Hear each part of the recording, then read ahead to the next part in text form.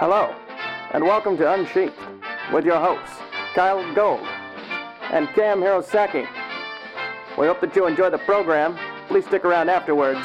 There'll be cake and blowjobs. Hi, and welcome to Unsheathed number 11. I'm Kyle Gold. I'm Cam Hirosaki. And joining us for this episode is a very special guest. I'm not too. First thing we want to talk about here, besides welcoming our other not otter friend, is to thank yet another otter, who is Colson, who provided the bumpers that you're hearing on this episode, and hopefully on some past episodes and some future episodes. He does music, he's very talented, and if you're interested in hearing some of his work that does not serve as bumpers for podcasts, you can go to his Furfinity account. He's just Colson, C-O-L-S-O-N. So, welcome. It's been a while since we did a regular session. Yeah, I know, Rainforest feels like it was 2 weeks ago. I know, it was just like we've been so many places since then, and it's just been forever, but that was a huge amount of fun. Hope y'all loved episode 10 as much as we enjoyed recording it. And we're talking to some conventions about doing more live shows in the future, so we will announce those as they come to be. Keep an eye out for them. So I think we'll start with Not Tube reading a question. All right, and I'd just like to say, unlike last time, I've not had sangria this time, so it's unlikely that I'll be claiming that Anne Rice wrote the Narnia books or that Leo Tolstoy is actually Lemony Snicket. So we're good there. I actually don't have my traditional podcasting wine, but I do have some Bailey's Enhanced coffee. But it's decaf, so I'll be okay. And I do have my Coke Zero, but there is no wine in the room right now, which is kind of unusual. I think that's an unsheathed first. That depends on whether you had wine when we were doing it from different locations a while back. Oh, no, I didn't. Yeah, because I didn't. Yeah. But I didn't have anything then. So, my question here is from Ascender Elm Creek. It says, I have 2 questions for you and Kyle, you being Mr. Hirosaki, I believe. How did you come to love writing, and what drives you to want to write? Just to explain a little as to why I'm asking these questions, I'm headed back to college after many years away, and I find myself confronted by biggest academic fear and worst subject, writing. Before I can tackle any electives for my major, I have to finish the 3 writing requirements I've put off till now. As I grew up, I grew to hate writing in general, for many reasons, and I still struggle with that today. I'm hoping that some insight from 2 writers, who obviously enjoy what they do, might possibly give me a fresh perspective from which to approach writing myself. Well, that's it for now. Thanks again for everything you guys do. I look forward to episode 6. Well, I hope you enjoyed episode 6, and hope you accept insight from 3 writers instead of just 2. You get a bonus. That's our recompense for being late with getting you a response. That's a 150% bonus in the writer answering questions area. Plus, it's double your otter, double your phone. Well, that's what they say, but I think it squares it, actually. I don't think anyone here is a square. Or conversely, perhaps we all are. Maybe. Let's see. How did I come to love writing? That's an interesting question. I guess it's sort of like asking, why do I like wine, or why do I like chocolate? It's just sort of a thing that I like, and I don't think I've ever given the why behind it much thought.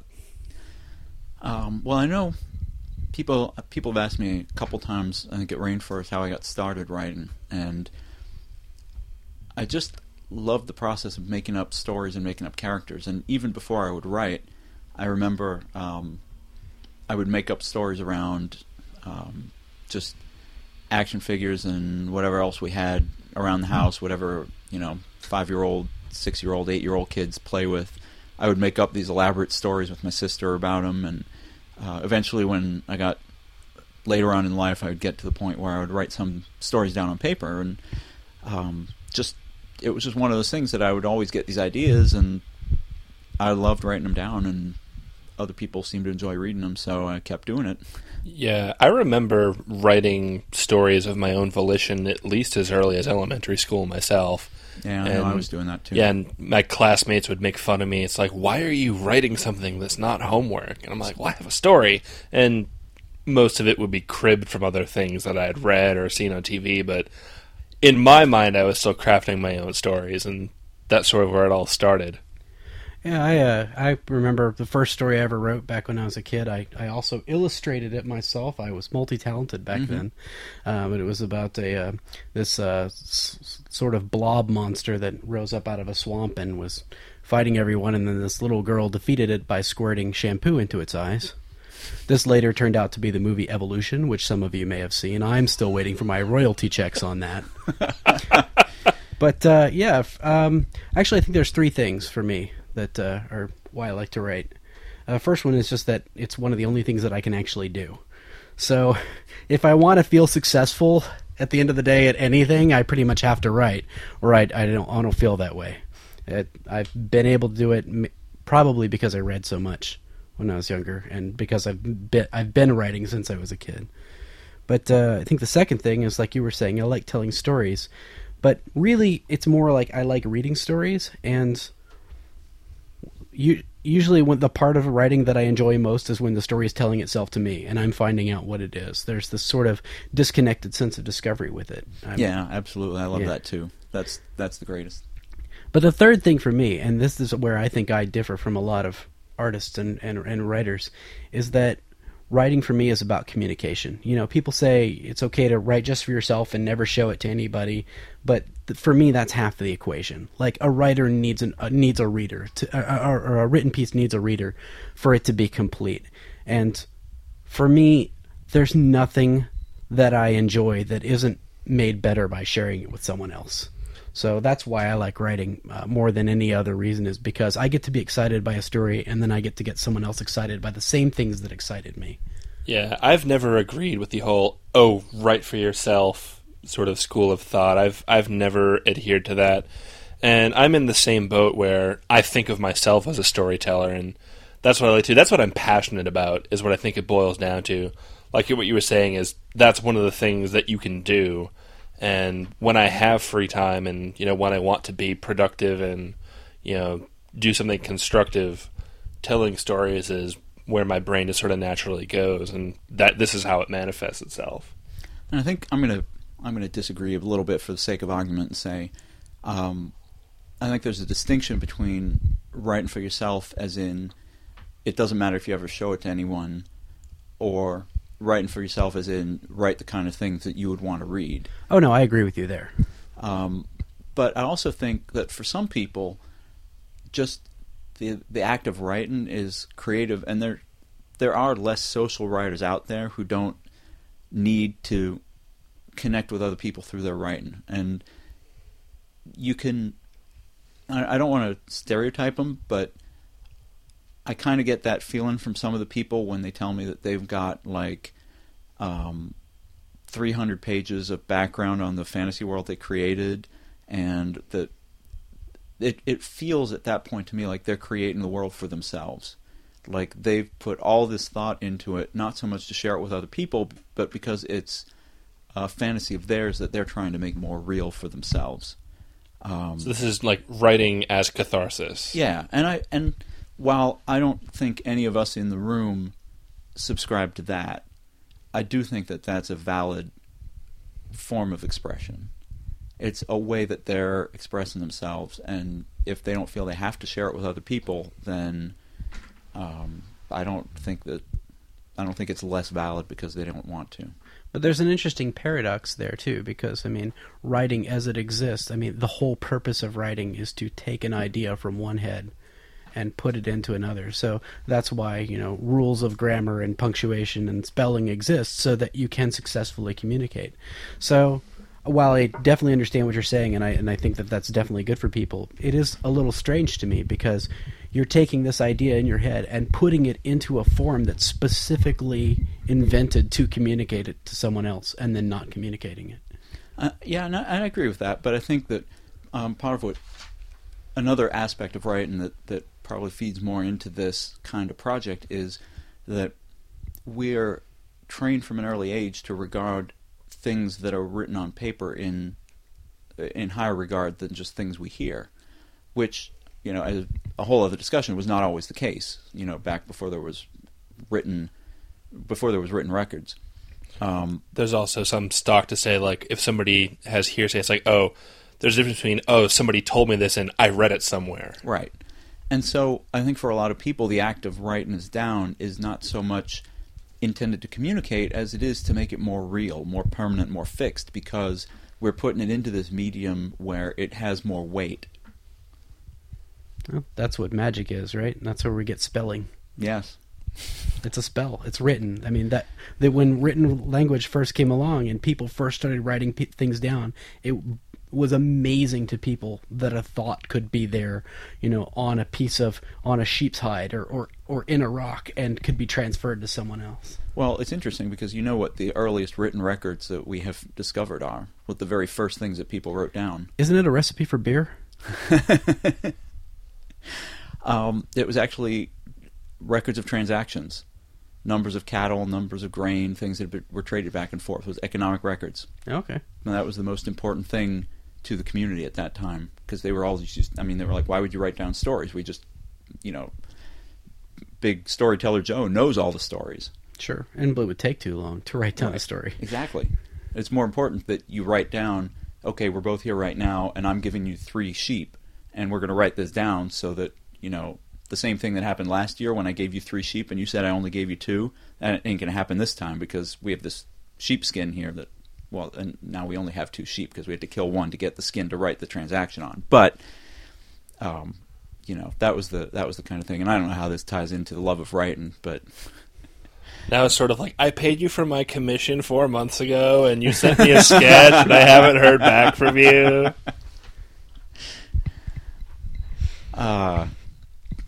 Well, yeah, I guess that kind of covers why we all love writing.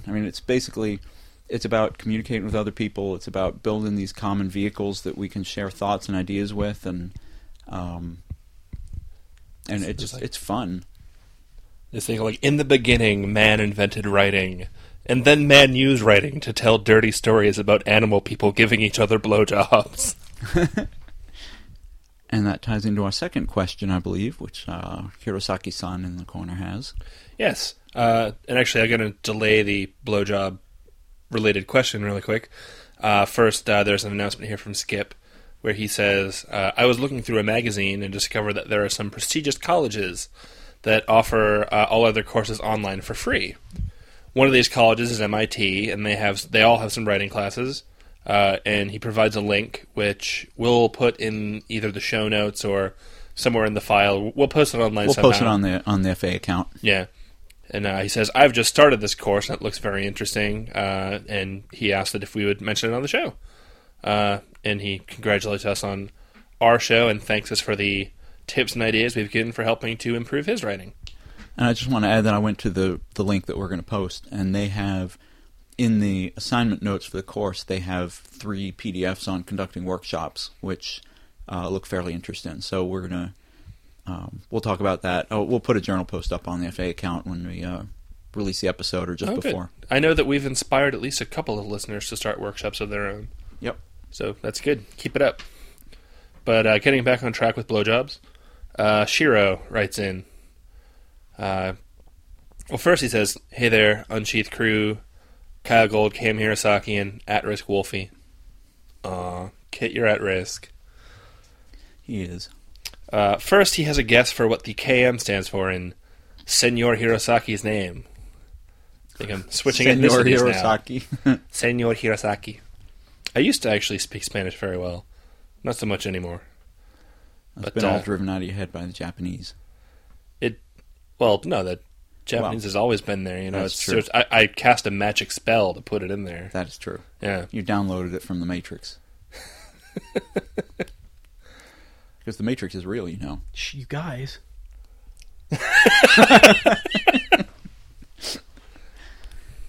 So his guess for what the KM stands for is Koyu and Mayasora, which I actually used to study paleontology, so that amuses me.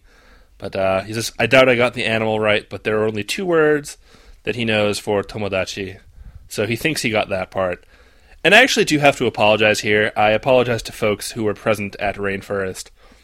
But the clues I actually gave back when I originally did this I wasn't actually intending to turn this into an actual contest, and I've actually gotten a number of people send in answers.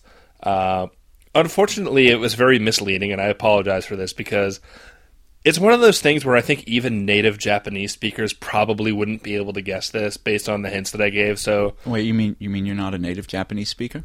no, I mean, I don't think that we have any native Japanese speakers who listen, is what I mean. Oh. And if they did, I don't think that they'd be listening to a erotic furry writing podcast in English. Oh, they might be. They might be, but even then, if they want to guess, they can. I mean, people can still guess, but please, really don't break your brain trying to look this up in dictionaries. It's not the sort of thing you're going to find out in a Japanese English dictionary. I'll just say that. Because he was also drunk at the time he was given the clues. I was not drunk. I wasn't planning on making it a contest until after I had already given the clues, and Kyle put me up to it. I put you up to it. I think we should go back and listen to that podcast, because as I recall, you said, well, if anyone can guess this, I'll write a story for him. I think you were the one who prompted me to offer a reward, but anyway. So in summary, guys, it's impossible. Don't try. Otters always blaming foxes for the trouble they get into. But yes, his question, he says, I also have a question. I've started writing some now that I have my own computer, and have found that I have a problem writing sex scenes that he needs to ask. Are there any tips, tricks, styles, or so forth when writing the scene of something such as a blowjob or other? I'll let your minds wander, which I think they're doing all the time anyway. Yeah, really, you can't kind of keep us confined very well. Yeah. I don't have a problem with describing the scene, but making it flow in a way that is erotic and sensual manner is something I find I lack in. Well, first of all, congratulations that you've just gotten a computer and are immediately launching into writing about blowjobs. I approve. Yes, awesome. Yeah. I will say my first recommendation is probably a pretty obvious one, which is gain some experience. Yeah. Step one. I mean, it's not impossible to write good erotica without a reservoir of knowledge of the subject, but it does make it easier. I'll disclaimer myself here by saying that of all the people in the room, or at least speaking in the room, I've written the least erotica. Very, very little of my fiction is erotic fiction, and depending on who you ask, none of it is. But Really? I thought Not Tubes writing was exclusively erotic. No, I've written a great. You've not seen my dissertation on. No, I haven't. No, but you should bring that in sometime. It's not erotic, sadly. Yeah, it's out there under a name, but whatever it is, it's not tube, so we can't find it. Exactly. But I would say that I think it's kind of counterintuitive, but when you're writing a sex scene, the least important thing in the scene is the sex. Exactly. Yeah. What's important is what the sex means and what else is going on. Why is anything beyond the mechanics happening? What makes that interesting? Because otherwise you could just write about two robots having sex and describe it very literally, and yes, you would have your fans for that. But I'm still working on that story idea, by the way. Two androgynous robot foxes having sex. Our regular listeners, don't worry, that idea is still germinating in my head. Yep. It's like 10 insert, 20 retract, 30 go to 10. But yeah. Or I mean, in a more real world practical example was I've talked a lot about listening to Dan Savage in one of his recent podcasts. A woman had asked him why she was having issues with anal sex and why does it hurt, and he was given a very sort of somewhat detailed account of the process that one needs to go through, and it was very mechanical, and it was not arousing at all. It was not erotic at all. It was more of an instruction manual, and you want to really make sure that when you're writing an erotic scene that you're not writing an instruction manual. Yeah, I mean, he asks in the actual question, I can write the scene, but how do I make it erotic and sensual? Well, write what's erotic and sensual about it. Don't worry about writing what's physically going on when somebody's giving somebody a blowjob. We all know what goes on, or at least in theory. We have a basic gist of what goes into it. So write about, what the sensual aspect of that is. Either write what you think is sensual about that, write what the character or characters find sensual about what's going on. focus more on that, and that will pull out more of the erotic imagery and more of the, the psychology of what's going on, and that's what's going to be more intriguing than just writing about, penis A into muzzle B. And that's kind of why I said, I didn't mean it to be flip or anything, but that's why I said gain more experience, because it's very easy to look up the mechanics, to read something describing the mechanics, but until you've actually had some experience, you don't have as much of a sense for what it means and what you're feeling. And, if you've had that moment where you're having sex with someone and you're like, oh my God, this is such a great experience, we're going to be together forever, and felt that emotion build and then go away. That emotion's a lie, by the way. Yes. I think that the best sex, or at least the sex that's interesting for me to read and to write, is always transformative.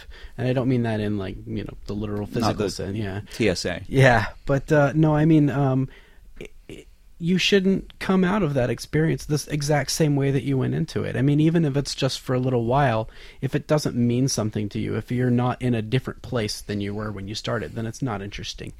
Yeah. Before this happened, I was a guy who needed a blowjob, and now I'm a guy who's very relaxed. and that's why, and I do that with some of the novels where the sex scenes early on are more detailed, because that's where the characters are getting to know each other and the relationship deepens. And as we sort of move on into the book, the actual sex becomes less critical to the relationship, and so I kind of abbreviate those scenes, or I do fade to black. It also serves a purpose for the pacing of the book, where early on there's not much happening in the way of plot, and so the sex is a nice break for the reader, but as you get further on in the book, you want more plot, and so you kind of cut out the sex because that just gets in the way. Like a relationship, the longer you get into it, the less meaningful the sex will be, and the more that it just gets in the way, you need to get rid of it to make way for the more interesting things. Jaded much? I'm such a tool. I didn't mean that much. You are, and I will not comment on that.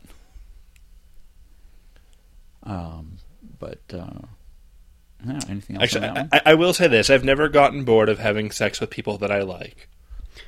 Oh, there's one thing that I've said before to you, and I think you agreed with it, which is that I think that in a good erotic story, it should always be the case that the story can't exist without the sex, and the sex can't exist without the story. Yeah. They both need each other. Otherwise, it feels gratuitous. Feels like, I know what you want to read. Here it is. Now let's get back to everything else that's happening. It's cynical in a way. And yeah, and I do agree with that, and I do. And I think we've all read that story too. Yeah, I think I probably shouldn't mention who wrote it. I won't mention who NotTube is looking at as he says that. But oh snap! But I will say, and I've said this before, that my whole goal in starting out writing erotica was to prove that it was possible to write a story in which you could not remove the sex and have it be as meaningful a story. And conversely, you could not remove the story and have the sex mean anything. That you could write a good story that required sex scenes in it.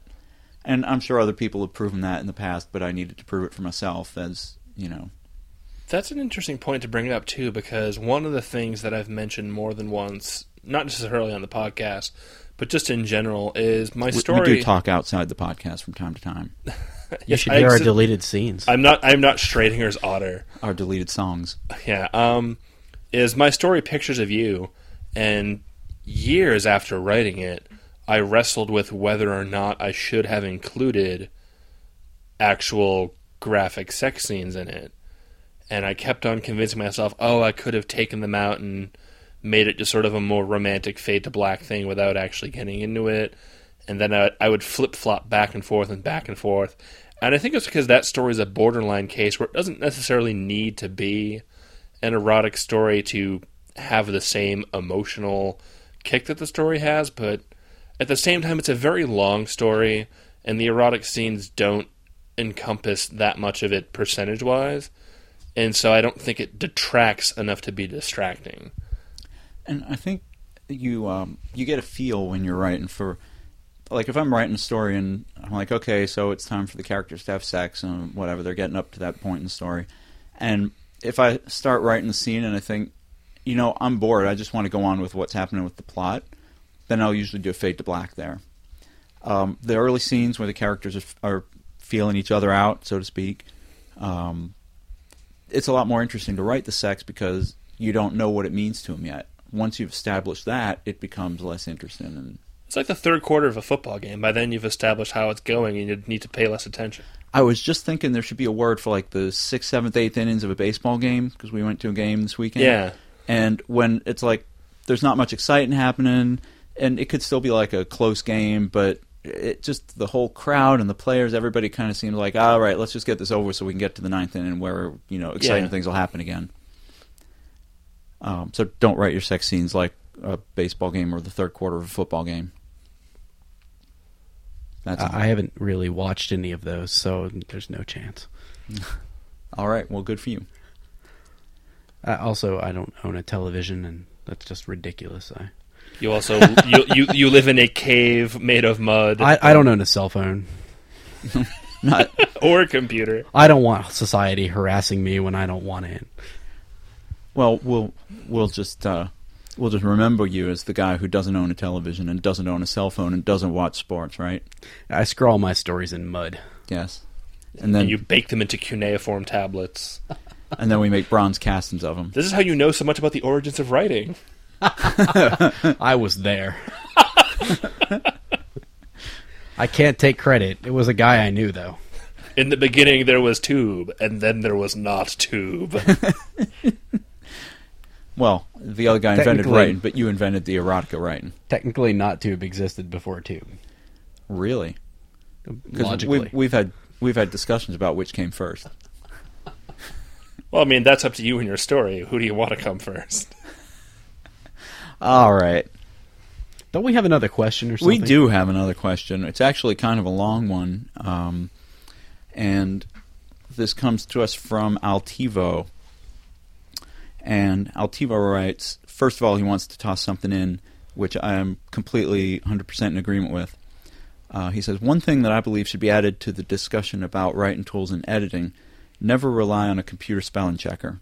My mate and I are continuously disturbed by the number of homonyms being abused in published material today, from newspapers to bestsellers, largely because it got past the spelling checker.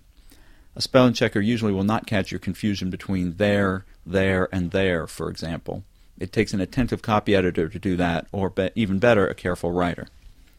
And homonym, by the way, is not a gay-sounding word.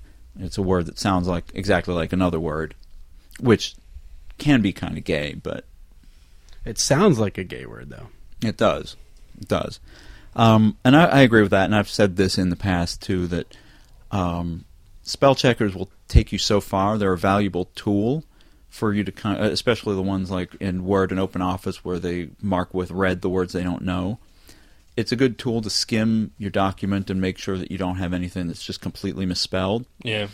But they will also not catch mistakes like from and form if you mistype a word as a word that exists. Or the and they. Or the and they.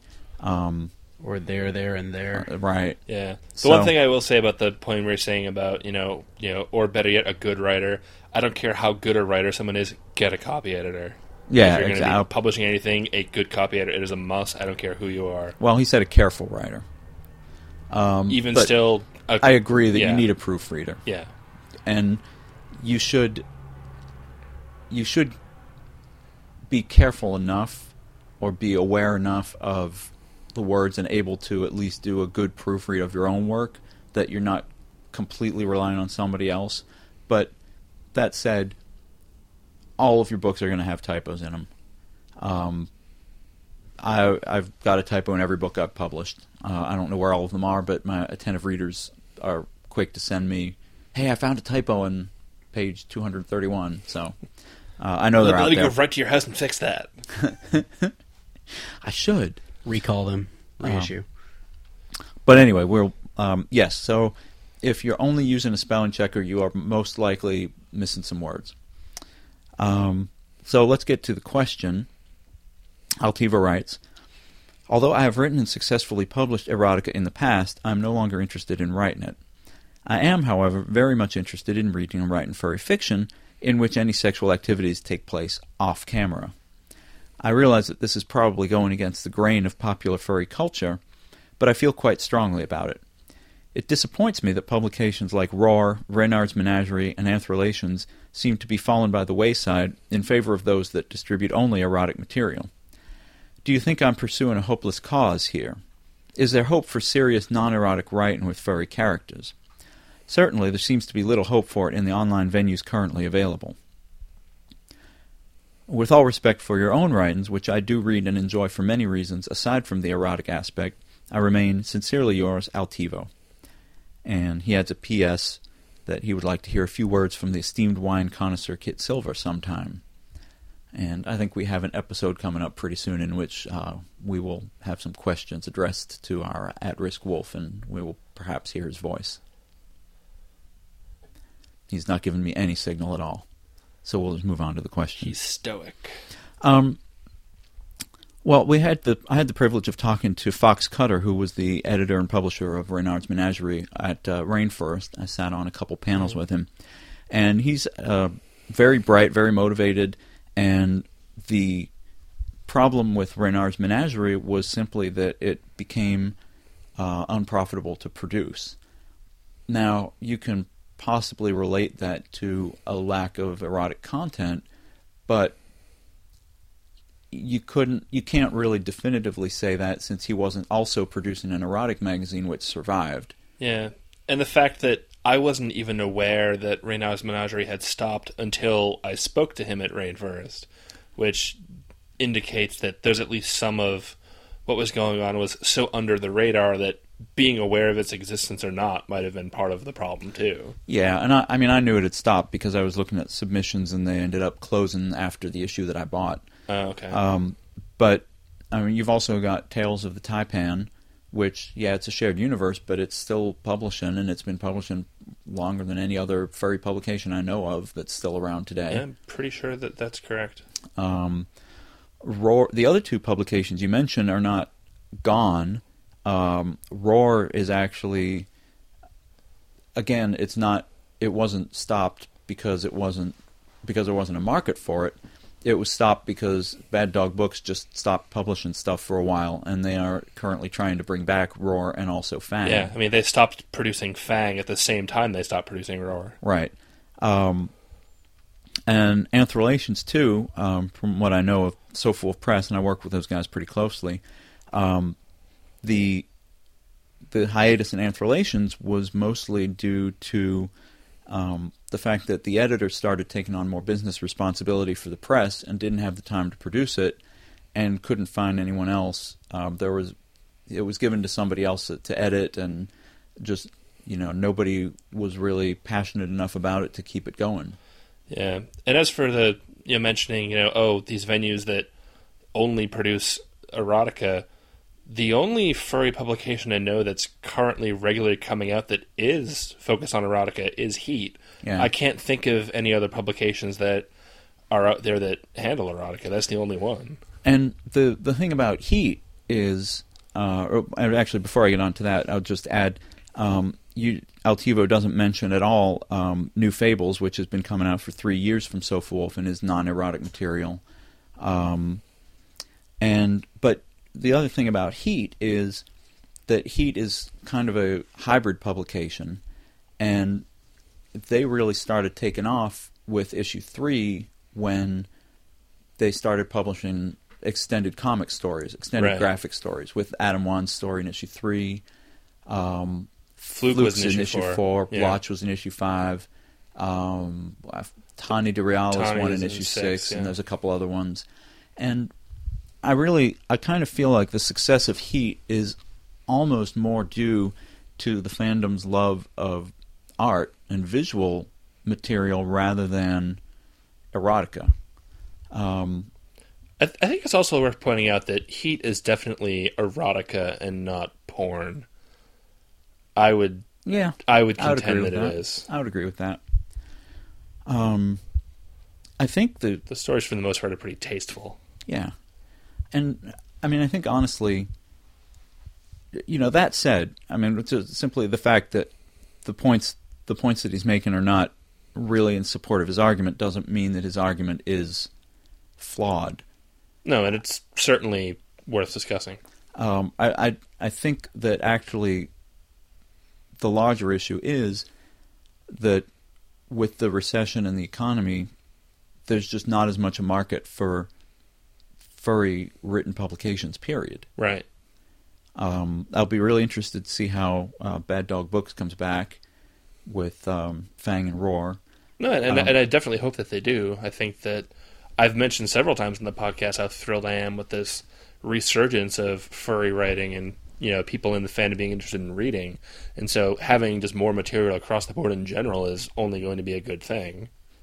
Yeah, I agree. I think too there's several books coming out, more in the novel category, but I kind of do wish there was more short fiction markets. New Fables is pretty specific about what they want. They want to be kind of literary and much more. I hate to say it like this because it kind of sounds snobbish, but they have really high quality standards. They want to be on the shelf with other literary journals.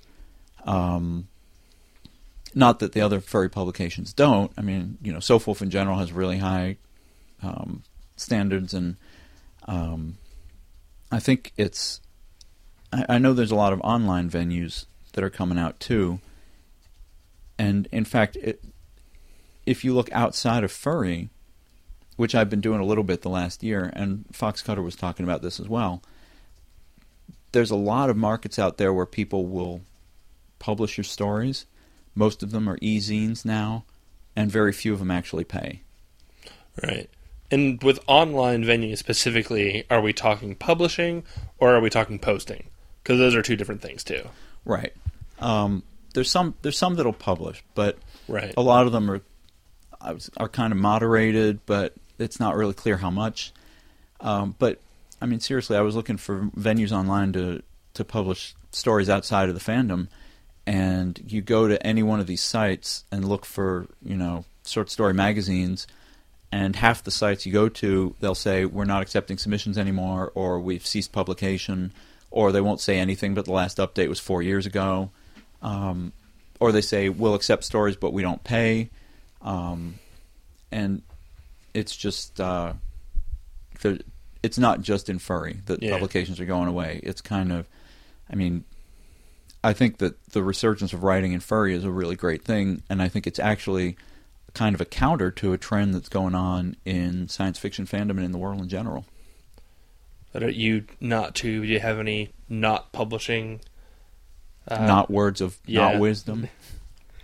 I don't know. I mean, I've heard people say that the erotic stuff dramatically outsells the stuff that is not erotic, and I think that's difficult for a writer because if you do want to be read, then you want to write what people are going to read, and if there's a way to tell a good story and describe an interesting character arc, and do all the things that you want to do, and pull in the reader base that you'd like to have, then you're going to do that.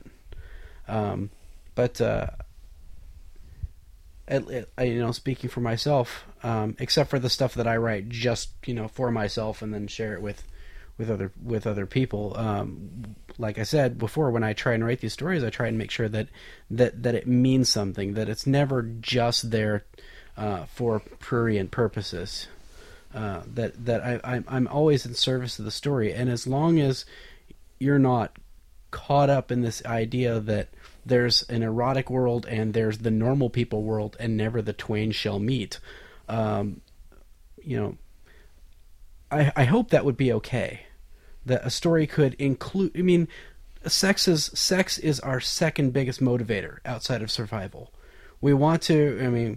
We want to live and we want to have sex, and it's strange to me when people exclude that from fiction when it's so absent, because this drives us so intensely in overt ways and subconscious ways, and not even necessarily erotic ways. Just as like you said, as like a motivating factor of like hey, I'm going to this dinner party. Like I wonder if they're going to be like any nice people to meet and hook up with, that sort of thing. Sex shapes our lives. We exist because of sex. We dress the way that we do because of sex, on some level or another. I mean, everything that we do is tailored around I'm wearing my Woot t-shirt because of sex. I'm not going to comment on whether or not you're wearing pants. We haven't done otters. We haven't. Well, that's true. I'm glad. I'll just say I'm sitting across the room from y'all. I do want to actually touch on one other thing. We're kind of running a little short on time, so I want to keep it short. But there's another thing that's kind of embedded in the tone of this letter, which is a lot of people take the attitude that, well, of course, those people who write erotica are successful because they're just writing porn, and anyone will read porn. But I'm not going to write erotica, and therefore I have no chance of being successful because I'm not going to write sex. The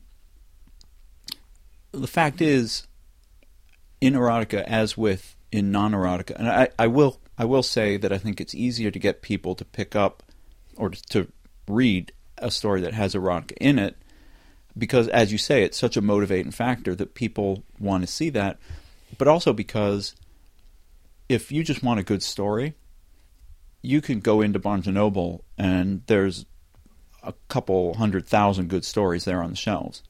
If you want a good furry erotica that really speaks to kind of something, the core of the things you really like, there's one place to go. There's only one place to go. Well, 2 or 3 places to go. Fur Planet, we always mention Fur Planet because we love them. Sofa Wolf. It's a much more passionate, small group, and it's hard to get people excited about something that's not as unique. And I would say, the perception that I agree with you. I had actually thought about bringing that up, but I didn't quite know how to say it. But I think that within our community, the demand for good stories, whether erotic or not, even if it's just not, is much higher than in the population at large. So it's not like we don't have people in there that in our community that don't want them. It's just that, as you said, it's erotica is a hook.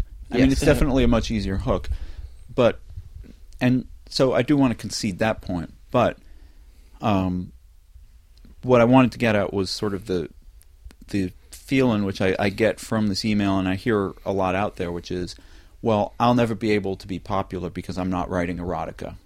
And the impression that I get, and I may just be being a little oversensitive here, but the impression I get is that they believe that we who write erotica are only popular because we're writing erotica.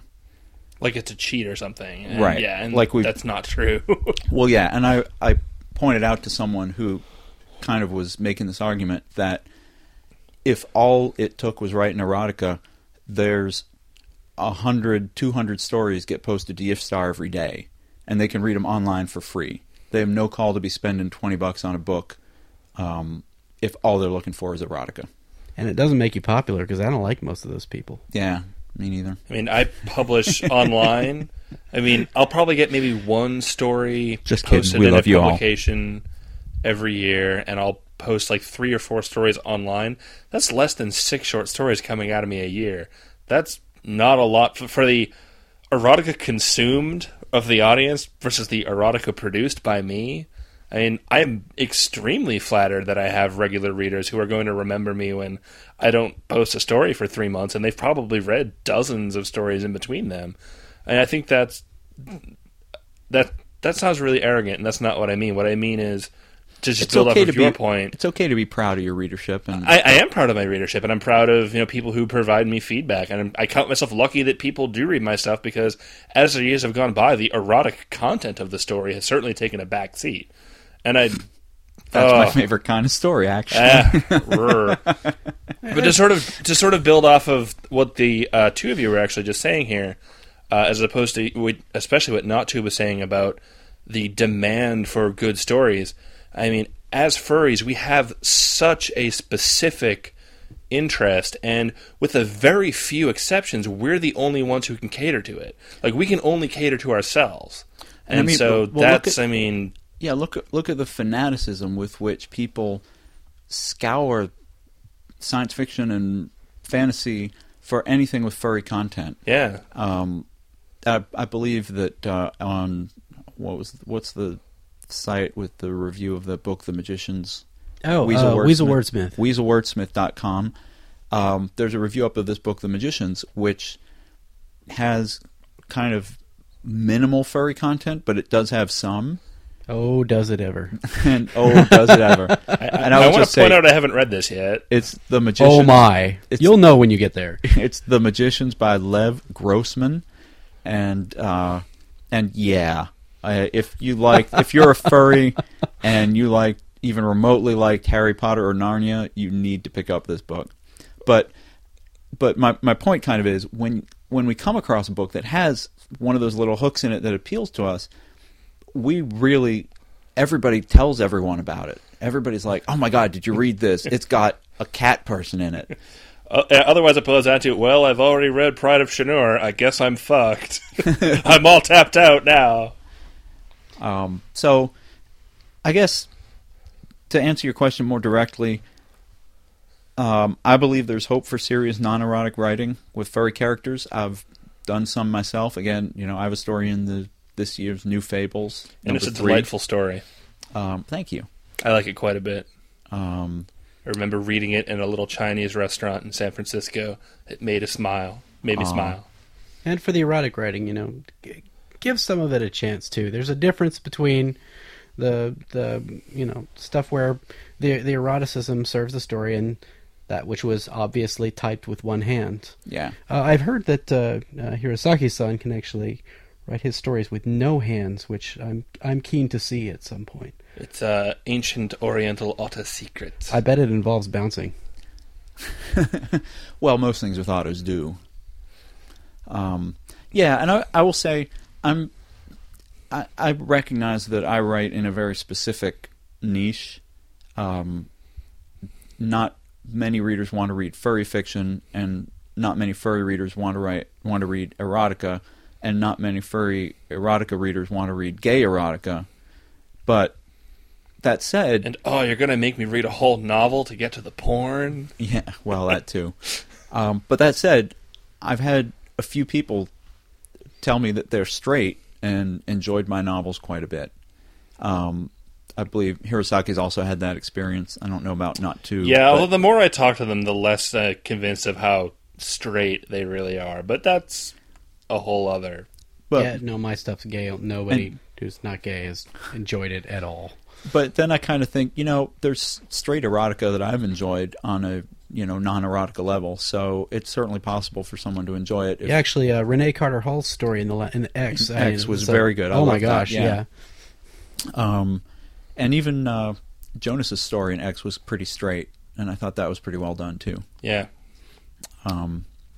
So our at-risk Wolf is tapping his paw impatiently, telling us that we're kind of over our limit. But he has taken away our alcohol. He has. Well, we already said we didn't have any, so... Well, I just drank it all. You're not bouncing nearly enough to be having drunk all the alcohol. Well, I told you I also had decaf. They don't cancel each other out. Yeah, it's decaf. You understand how this works. Oh. So, in summary, blowjobs. In summary, time for the blowjobs. No. In summary, just write good stories. And that's what we always say. It's what it always comes down to. And we promise we will have Kit Silver on at some point in the future, even if it's just for a word or two. But thank you for joining us, and again, thank you to Not Too for joining us. Thanks for having me back, guys. Oh, we love it. We'll have to do it again. So I'm Kyle Gold. I'm Cam Hirosaki. And I'm Not Tube. Good night.